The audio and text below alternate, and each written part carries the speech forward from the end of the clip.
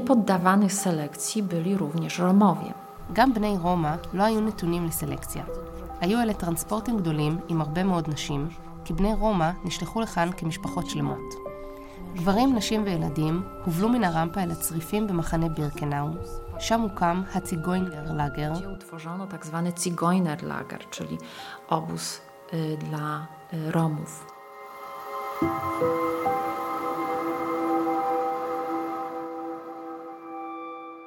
תרזה וונטורצ'יכי, היסטוריונית ממרכז המחקר של המוזיאון הממלכתי באושוויץ, מתארת את גורלם של בני הרומא והסינטי, שנפלו קורבן למדיניות הגזענית של הרייך השלישי. Do obozu Auschwitz przywożeni byli Romowie i Sinti, tak znajdujemy w literaturze współczesnej. למחנה אושוויץ נשלחו בני רומא וגם סינטי. זה מה שעולה מהספרות המודרנית, כי מסתבר שהמשפחות שחיו באותה תקופה באירופה היו צאצאיות של שתי חמולות, משפחות גדולות יותר. הסינטי חיו במערב אירופה, ורומא חיו במרכז ובדרום אירופה. כך זה מוגדר בספרות. הם נעצרו בעקבות השוני שלהם. במבנה של החברה הגרמנית האידיאלית ונטולת כל חולשה, לאנשים הנמנעים מעבודה היה אורח חיים שונה. בני רומא, כקבוצה אתנית נפרדת, שנחשבה שונה ולא הולמת, היו אמורים להיות מושמדים באופן דומה ליהודים. Sposób życia. Romowie jako odrębna grupa etniczna, bo i tutaj nauka próbowała ich określić jako kompletnie niepasujących, mieli być po prostu poddani eksterminacji, podobnie jak Żydzi, na podobnych zasadach. כאשר נסתכל על השלבים השונים של היחס כלפיהם, נראה תחילה הפרדה ובידוד. הם הוצבו במחנות מעבר ובמחנות עבודה, וילדיהם נלקחו מהם, והכל בהתאם להנחיות של הפסאודו-מדע. בגרמניה אף הוקם מכון מיוחד תחת ניהולו של דוקטור ריטר, שעל סמך ניסויים שונים ביקש לקבוע את אי היכולת החברתית והאינטלקטואלית של בני רומא להשתלב בחברה. הוא ערך את המחקר הזה תוך שימוש בדוגמאות מגוונות מאוד. כשהתחילה מלחמת העולם השנייה, המחנות היוו מאגר כוח עבודה, כמו במקרה של אושוויץ, אך הם הפכו אט-אט למרכזי השמדה. בדצמבר 1942 הוחלט להעביר את בני רומא למקום מבודד, וכך הוחלט על הקמת מחנה בירקנאו. כתוצאה מכך, הוקם שם מחנה משפחות שהפתיע מאוד את האסירים שכבר שהו במקום. הם כבר היו עדים לטרנספורטים רבים שעברו סלקציה. אך במקרה זה ראו קבוצות שלמות, משפחות שלמות וילדים בכל הגילאים שמובלים לכיוון המחנה. אנשים עם בגדים משלהם, נושאים מזוודות. זו הייתה הפתעה יוצאת דופן עבור האסירים. Obóz rodzinny, który był wielkim zaskoczeniem dla więźniów przebywających tam w obozie. Widzieli już wiele transportów. הנוף של המחנה השתנה מהר מאוד. ממיקום אידילי עם משפחות ששומרות זו על זו, התמונה הזו הפכה דרמטית יותר ויותר בגלל התנאים הסניטריים הנוראים שהיו שם, תמותה ורעב. מכיוון שרוב בני רומא לא הוקצו לעבודה באופן קבוע, הרעב השפיע עליהם מאוד. כפי שהעלו האסירים בזיכרונותיהם, בני רומא פשוט מתו בעמידה. מתוך 21,000 בני רומא וסינטי שנרשמו עם הגעתם למחנה, כ3,000 נשלחו מכאן טרם סגירתו. במהלך פינוי המחנה, ב2 באוגוסט 1944, נרצחו בתאי הגזים כ4,000 מבני רומא. משמעות הדבר היא שכ14,000 אנשים מתו מתשישות, רעב ומחלות. 2 sierpnia 1944 roku około 4,000 zostało zamordowane w komorach gazowych, więc około 14,000 ludzi zmarło z wycieńczenia, z głodu, z chorób.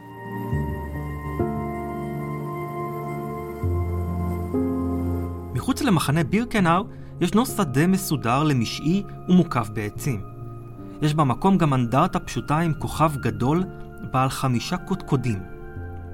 יצק לחנדרו, היסטוריון, עובד מרכז המחקר של המוזיאון הממלכתי באושוויץ בירקנאו. Znajdujemy się w miejscu położonym już poza terenem dawnego obozu Birkenau. אנו נמצאים מחוץ לשטח מחנה בירקנאו לשעבר.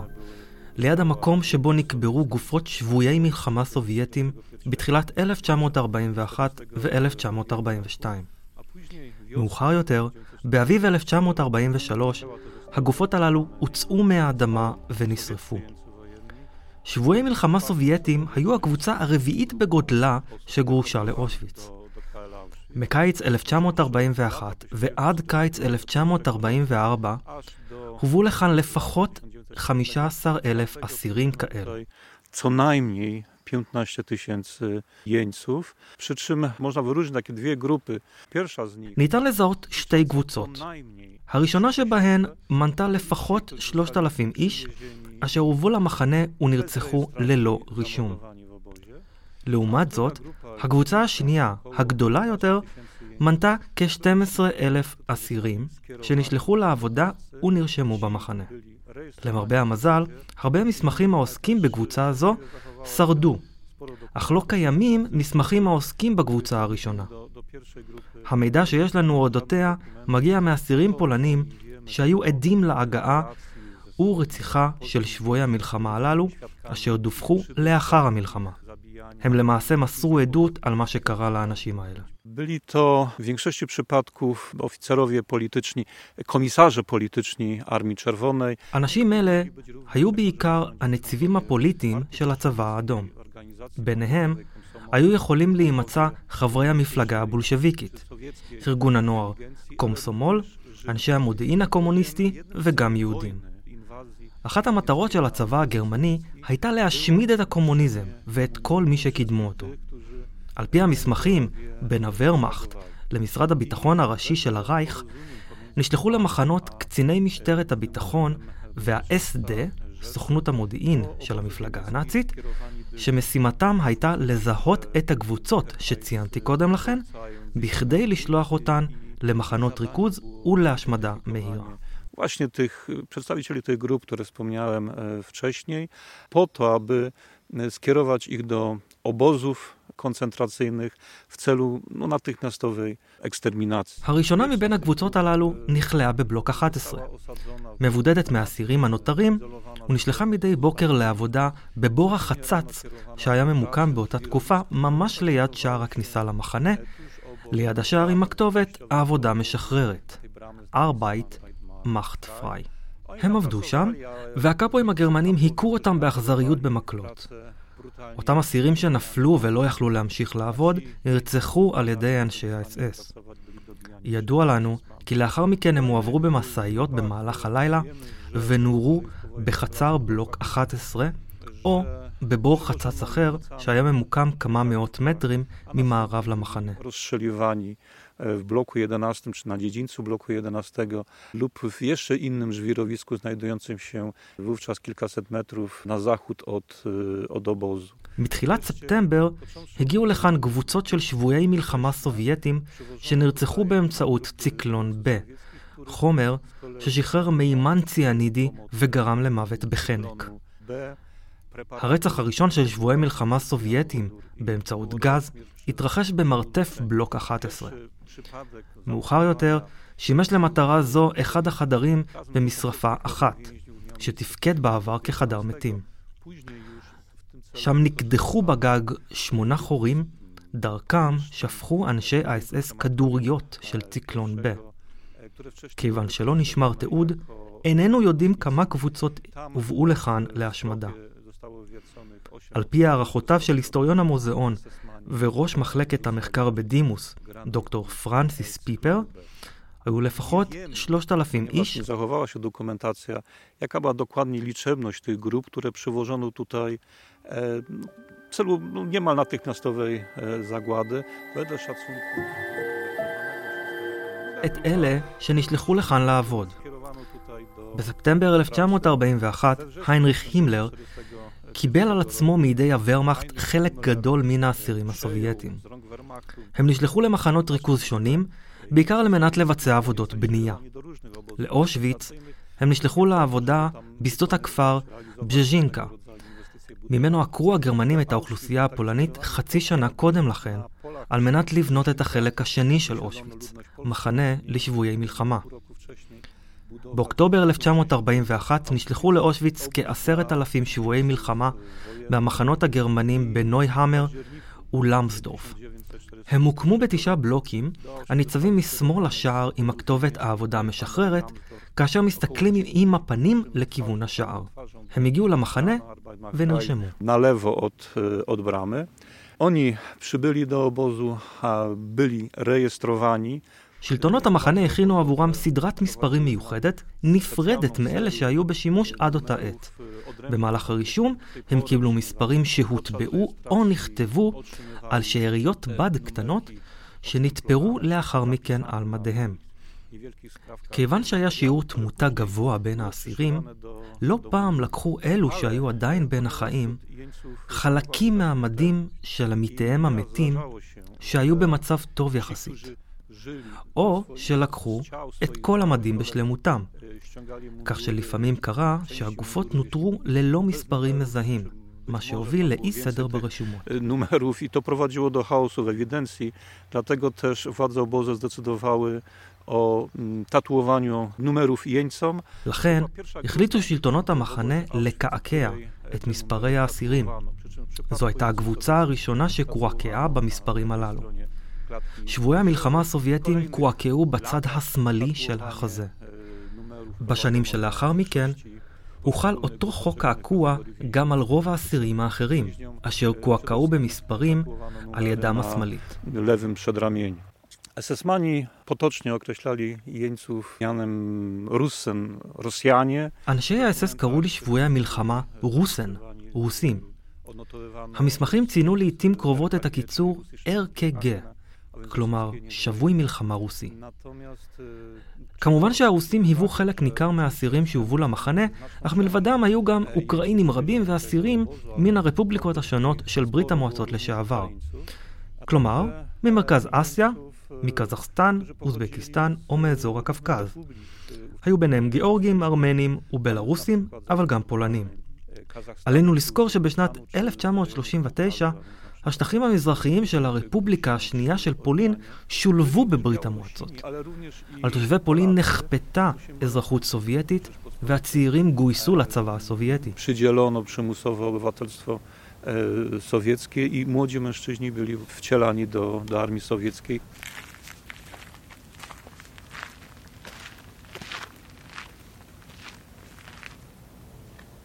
שבויי מלחמה סובייטים ששהו כאן בסתיו 1941 נשלחו בחלקם לעבודה על בניית המחנה באזור של כפר בז'ז'ינקה, וחלקם נשלחו לכפר עצמו על מנת להרוס את המבנים שהיו שם יחד עם אסירים אחרים.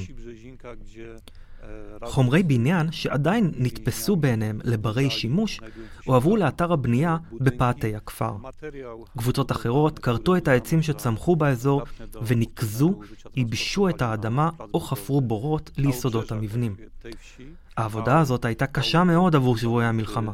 Praca ta była dla nich niezwykle ciężka. Znaczna część przywiezionych tutaj jeńców już w momencie właśnie, kiedy trafili do obozu, znajdowała się w fatalnej kondycji fizycznej. רובם היו במצב פיזי נורא כאשר הגיעו למחנה, ותנאי הקיום במחנה עצמו היו קשים מאוד גם כן. הבלוקים היו צפופים מדי. באותה תקופה רובם היו בלוקים חד-קומתיים, ובהתחלה היו למעלה מ1,000 גברים בבלוק אחד, כך שמחלות התפשטו ביניהם במהירות. בנוסף, הם קיבלו מנות מזון קטנות יותר מאסירים אחרים.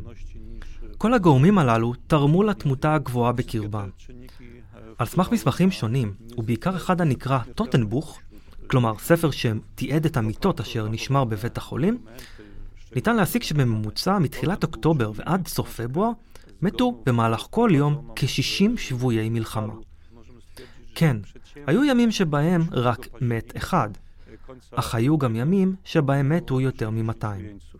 Owszem, były takie dni, kiedy tam powiedzmy zginął jeden, ale były takie dni, kiedy ginęło ich ponad 200. כתוצאה מכך, בראשית מרץ 1942 היו בחיים כ-700 איש שהועברו למחנה בירקנאו, אשר עדיין היה בבנייה.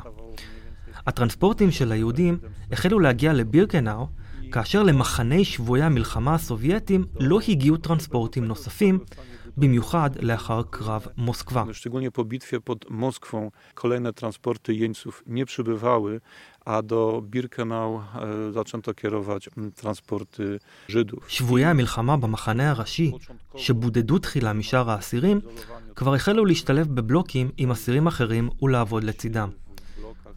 בתחילה קיבלו בבירקנאו את אותם התנאים שקיבלו כאשר שהו במחנה הראשי. אך מאמצע 1942 השתפר מעט מצבם. הפסיקו להכות אותם, והם התחילו לקבל מנות מזון כמו שאר האסירים, ולעבוד בקומנדו טובים יותר. כתוצאה מכך, במחצית השנייה של 1942 עד אביב 1943, היה מספרם במחנה יציב יחסית, כ-150 אסירים. אולם, במחצית השנייה של 1943 ובמחצית הראשונה של 1944, הגיעו לכאן טרנספורטים נוספים של שבויי מלחמה, אך הם היו קטנים בהרבה ולרוב הכילו כמה עשרות אנשים. זה הגדיל את מספר שבויי המלחמה במחנה, כאשר המספר המרבי היה 951 איש ב-24 באוגוסט 1944. Maksymalna liczba to 951 24 sierpnia 1944 roku. יחד עם זאת, כבר במחצית השנייה של השנה חלה מגמה הפוכה, כאשר שלטונות האס-אס ושלטונות המחנה החלו בפינוי ראשוני של אסירים מאושוויץ ומחנות ריכוז אחרים. כתוצאה מכך, במסדר האחרון שהתקיים ב-17 בינואר 1945, התייצבו רק 96 שבויי מלחמה. כ-90 מהם הובלו מחוץ למחנה לתחנה בגליוויצה, ומשם נשלחו ברכבות למחנות אחרים ברייך. Zostali doprowadzeni do stacji w Gliwicach i stamtąd już pociągami przewiezieni do innych obozów na terenie Rzeszy. Początkowo ciała jeńców były również palone w krematorium, jednak z powodu bardzo wysokiej śmiertelności. תחילה, גם גופות שבויי המלחמה נשרפו בקרמטוריום. עם זאת, מספר הגופות היה כה גדול, עד שתנורי הקרמטוריום לא הצליחו לשרוף אותן, עקב שיעור התמותה הגבוה מאוד בקרבם, וגם כיוון שאסירים אחרים מצאו שם את מותם. מפעם לפעם, הובאו למחנה קבוצות חדשות של נציבים פוליטיים שנרצחו באחד מחדרי הקרמטוריום. לפיכך, החליטו שלטונות המחנה לאחסן בהתחלה את גופות השבויים הסובייטים בתוך הבלוקים, ומאוחר יותר אף ביניהם בשטח המיועד לשבויי מלחמה סובייטים. מאידך, לא יכלו לקבור אותם, שכן הגיע הכפור והיה קשה לחפור באדמה. בדצמבר האדמה הפשירה לראשונה, ואז הועברו חלק מהגופות לפאתי מחנה בירקנאו, שעדיין היה בבנייה, ושם נקברו. מאוחר יותר, גל נוסף של כפור הפך את הקבורה לבלתי אפשרית.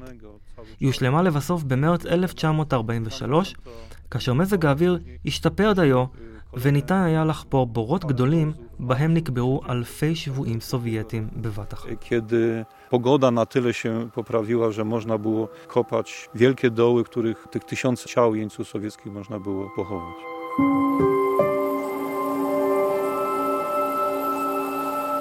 אנחנו נמצאים באחד הבלוקים במחנה אושוויץ.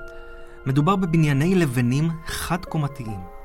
האולם הגדול מלא בדרגשים. גם עכשיו, כשאין פה אנשים, המקום מחניק. קשה לדמיין איך חיו כאן מאות אסירים. בהקשר הזה, העיניים המצוירות על הקירות, שהיו דרך אופנתית לקישוט חדרים בשנות ה-40, נראות סוריאליסטיות. Tutaj więźniów kwaterowano, tutaj więźniowie spali. אנו נמצאים בבלוק שהיה בלוק אסירים. כאן הם יוחזקו וכאן הם ישנו. במשך היום הם יצאו לעבודה, חזרו בערב, ולאחר ספירה חזרו למבנה. קבוצה אחת נכנסה דרך הכניסה הראשית בקומת הקרקע, וקבוצה נוספת עלתה לקומה השנייה דרך כניסה צדדית. הכניסות הללו היו תמיד מופרדות. האסירים ישנו על דרגשים בני 3 קומות, אשר יוצרו כאן במחנה.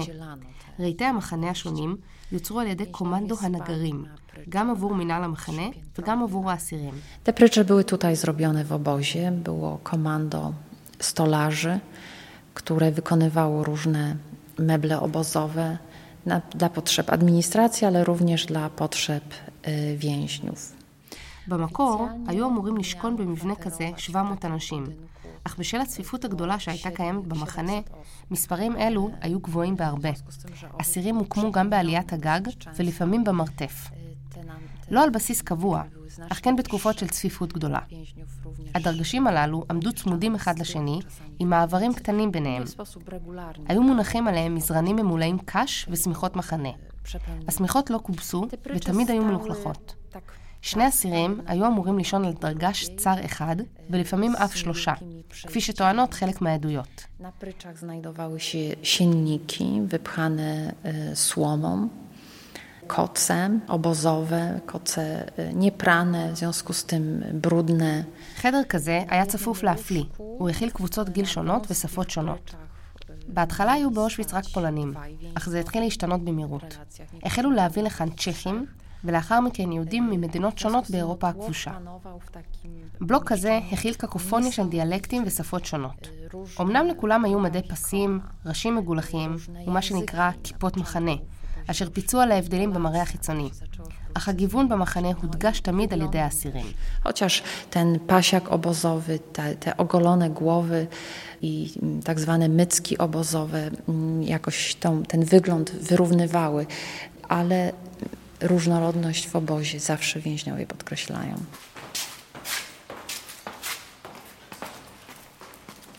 בני מיעוטים רבים שנאסרו ברייך השלישי גורשו לאושוויץ.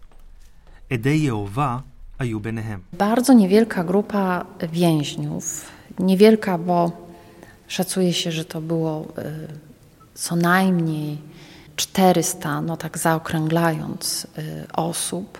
קבוצה קטנה מאוד של אסירים, כ-400 איש, הובאה למחנה וסומנה במשולש שונה מכולם. לרוב האסירים היה משולש אדום. מאוחר יותר, כשהגיעו היהודים, הם סומנו במשולש אדום וצהוב, כלומר בכוכב. אך לאסירים הללו היה משולש סגול. הסיבה לקליעתם במחנה הייתה אמונתם הדתית. הדבר נקשר בסירוב לשרת בצבא ובעבודה בתעשיית הנשק, ובהמשך בפעולות כמו החזקת ספרים, עלונים והשתתפות במפגשים, אשר נחשבו כולם למנוגדים לחוק. האנשים הללו נעצרו, נחקרו בתחנות משטרה, ולאחר מכן נשלחו ברובם למחנות הריכוז. כשאנחנו מסתכלים על ההיסטוריה של מחנות הריכוז, הם היו למעשה אלו שנשלחו אליהם מההתחלה.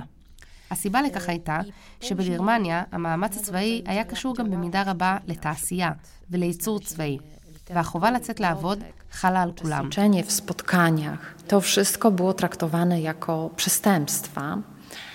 Te osoby były aresztowane. עדי יהובה סירבו לעבוד בתעשייה, ועל הגברים הוחלה חובת שירות צבאי שגם להם סירבו. זה מה שהוביל למעצרם.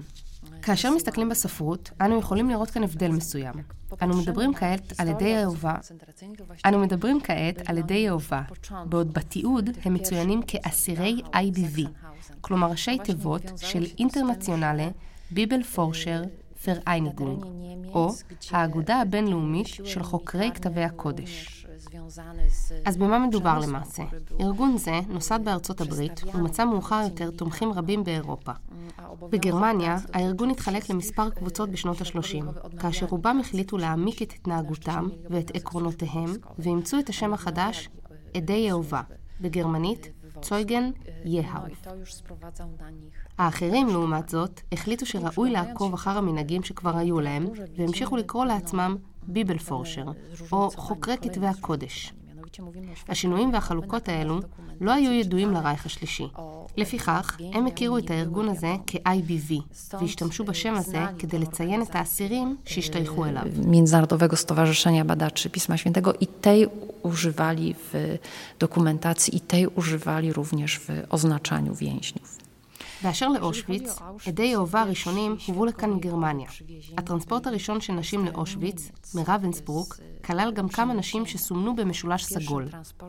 במשך השנים הבאות, הובאו אסירים משטחי פולין הכבושה, שהיו ידועים בפעילותם, לרוב בשל קידום תחום הספרות. חלקם גונו על ידי אחרים כמארגנים של כינוסים דתיים, וזו הייתה ההזדמנות של המשטרה לעצור אותם. באשר לגברים במחנה, לא היה הבדל מיוחד באופי העבודה אליה הם הוקצו. כמובן, הם נשלחו לקומנדו שעסק יותר בעבודה פיזית, למשל אלו שנשאו חומרי בנייה כבדים. חלקם שובצו לעבודה בהתאם למקצועם. לדוגמה, סטניסלב זיונץ, שהיה ספר במקצועו, הוא עבר לאחר תקופה של עבודה קשה בקומנדו הבנייה למספרה, בקומה הראשונה של בלוק 6A. Jak na przykład Stanisław Zając, który był fryzjerem i właśnie po tym trudnym okresie pracy w komandzie budowlanym był fryzjerem w bloku 6A, czyli na piętrze. במקרה של הנשים, המצב היה די מעניין. כפי שציינתי, הנשים הראשונות שהובאו למחנה היו נשים גרמניות. הנהלת המחנה, שהכירה את עדי יהובה ואת יחסם לעבודה, שהיה מאוד מסור, ישר ואמיתי, החליטה להעסיק אותם בבתים של אנשי ה-SS. הם עסקו בבישול ובניקיון, ושמרו על הילדים של קציני ה-SS. הקצין הס, כאשר בחן את קבוצת האסירים הראשונה שהגיעה, זיהה את שכנתו, סופיה סטופל, שהתגוררה ברחוב שלו. היא הועסקה יחד עם אסירה נוספת בשטח ביתו. הן דאגו לבשל ולטפל בילדים שלו. כפי שתיאר המפקד עצמו, הן ביצעו את עבודתה נאמנה. היה חשש כי הן ידברו עם הילדים על דת, אך הן מעולם לא עשו זאת. עדי יהובה היו קבוצת אסירים מעניינת במיוחד. מדי פעם זימן אותם האגף הפוליטי של המחנה בהצעה לחתום על מסמך שיבטיח את שחרורם. תוכנו של המסמך עסק בוויתור על עקרונותיהם הדתיים, הגדרתם ככוזבים, אי יצירת קשר ואיסור על השתתפות במפגשים של עדי יהובה. כמובן שבמסמך הופיע המונח IBV, או חוקרי כתבי הקודש. היו אסירים שסיפרו כי הם זומנו מספר פעמים, אך בכל פעם סרבו נחרצות לחתום על מסמך זה. שיטות כאלה שימשו גם במחנות אחרים, למשל במאוטהאוזן ובזקסנהאוזן, שגם בהם הקבוצות הללו היו גדולות. במקרה של מאוטהאוזן, אחד ההיסטוריונים שחקר את מסמכי המחנה איתר תיעוד לפיו היה אסיר ששוחרר לאחר שחתם על אותו מסמך, בעוד שבאושוויץ שחרור כזה מעולם לא התרחש. że więzień został zwolniony właśnie z tego powodu. Natomiast tutaj w przypadku Auschwitz do takiego podpisania i do takiego zwolnienia nie doszło.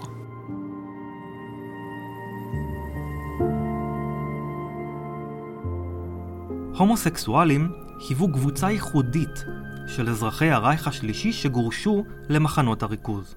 Homoseksualizm podlegał karze w Niemczech na podstawie paragrafu 175. הומוסקסואליות הייתה לא חוקית בגרמניה לפי סעיף 175 של חוק העונשין. ב-1935 הוסיפו הנאצים את סעיף 175א, על פיו יש לשלוח את ההומוסקסואלים למחנות ריכוז. רבים מהאסירים הללו סומנו במשולש ורוד. עם זאת, הבעיה הייתה שהיו גם הומוסקסואלים שסומנו במשולשים אחרים, שאותם כל אדם יכול היה לקבל. משולש אדום, פירושו אסיר פוליטי, או משולש ירוק, אסיר פלילי. לכן, למרות שהתיעוד מכיל מידע רב אודות אסירים הומוסקסואלים, בשל העובדה שחלקם סומנו אחרת, לא ניתן לקבוע מספר מדויק של הומוסקסואלים שנשלחו למחנה באושוויץ. Nie jest łatwo ustalić taką dokładną liczbę homoseksualistów skierowanych do obozu Auschwitz. על פי הממצאים של חבר מרכז המחקר בוגדן פיינטקה, שבדק את המסמכים שנמצאים בארכיון מוזיאון אושוויץ-בירקנאו, היו במחנה 77 אסירים שיכולים היו להישלח לכאן דווקא בגלל היותם הומוסקסואלים. אולם, לפי מחקרו של החוקר הגרמני ריינר הופשילד, שהסתמך על מסמכים שנאספו בארכיונים שונים, בעיקר בגרמניה, נשלחו לאושוויץ למעלה מ-130 אסירים הומוסקסואלים. הרוב המכריע של אסירים אלה היו מן הרייך. בשל העובדה שמספר זה לא היה גדול, שכן יש לזכור כי במחנה נרשמו למעלה מ-400,000 אסירים, קשה להתחקות אחר גורלם. סממן לגורלם הוא התמותה הגבוהה שהייתה בקרבם. כ-50% או אפילו יותר מ-50% מהם מתו באושוויץ. הרבה יותר מאסירים גרמנים מכל קטגוריה אחרת, בין אם פוליטיים או פליליים. זה מצביע על כך שהאסירים אלו זכו ליחס גרוע יותר מצד אנשי ה-SS משאר האסירים הגרמנים במחנה. Co wskazywałoby na to, że wielu spośród tych więźniów mogło być gorzej traktowanych przez SS-manów czy funkcyjnych niż inni Niemcy w obozie.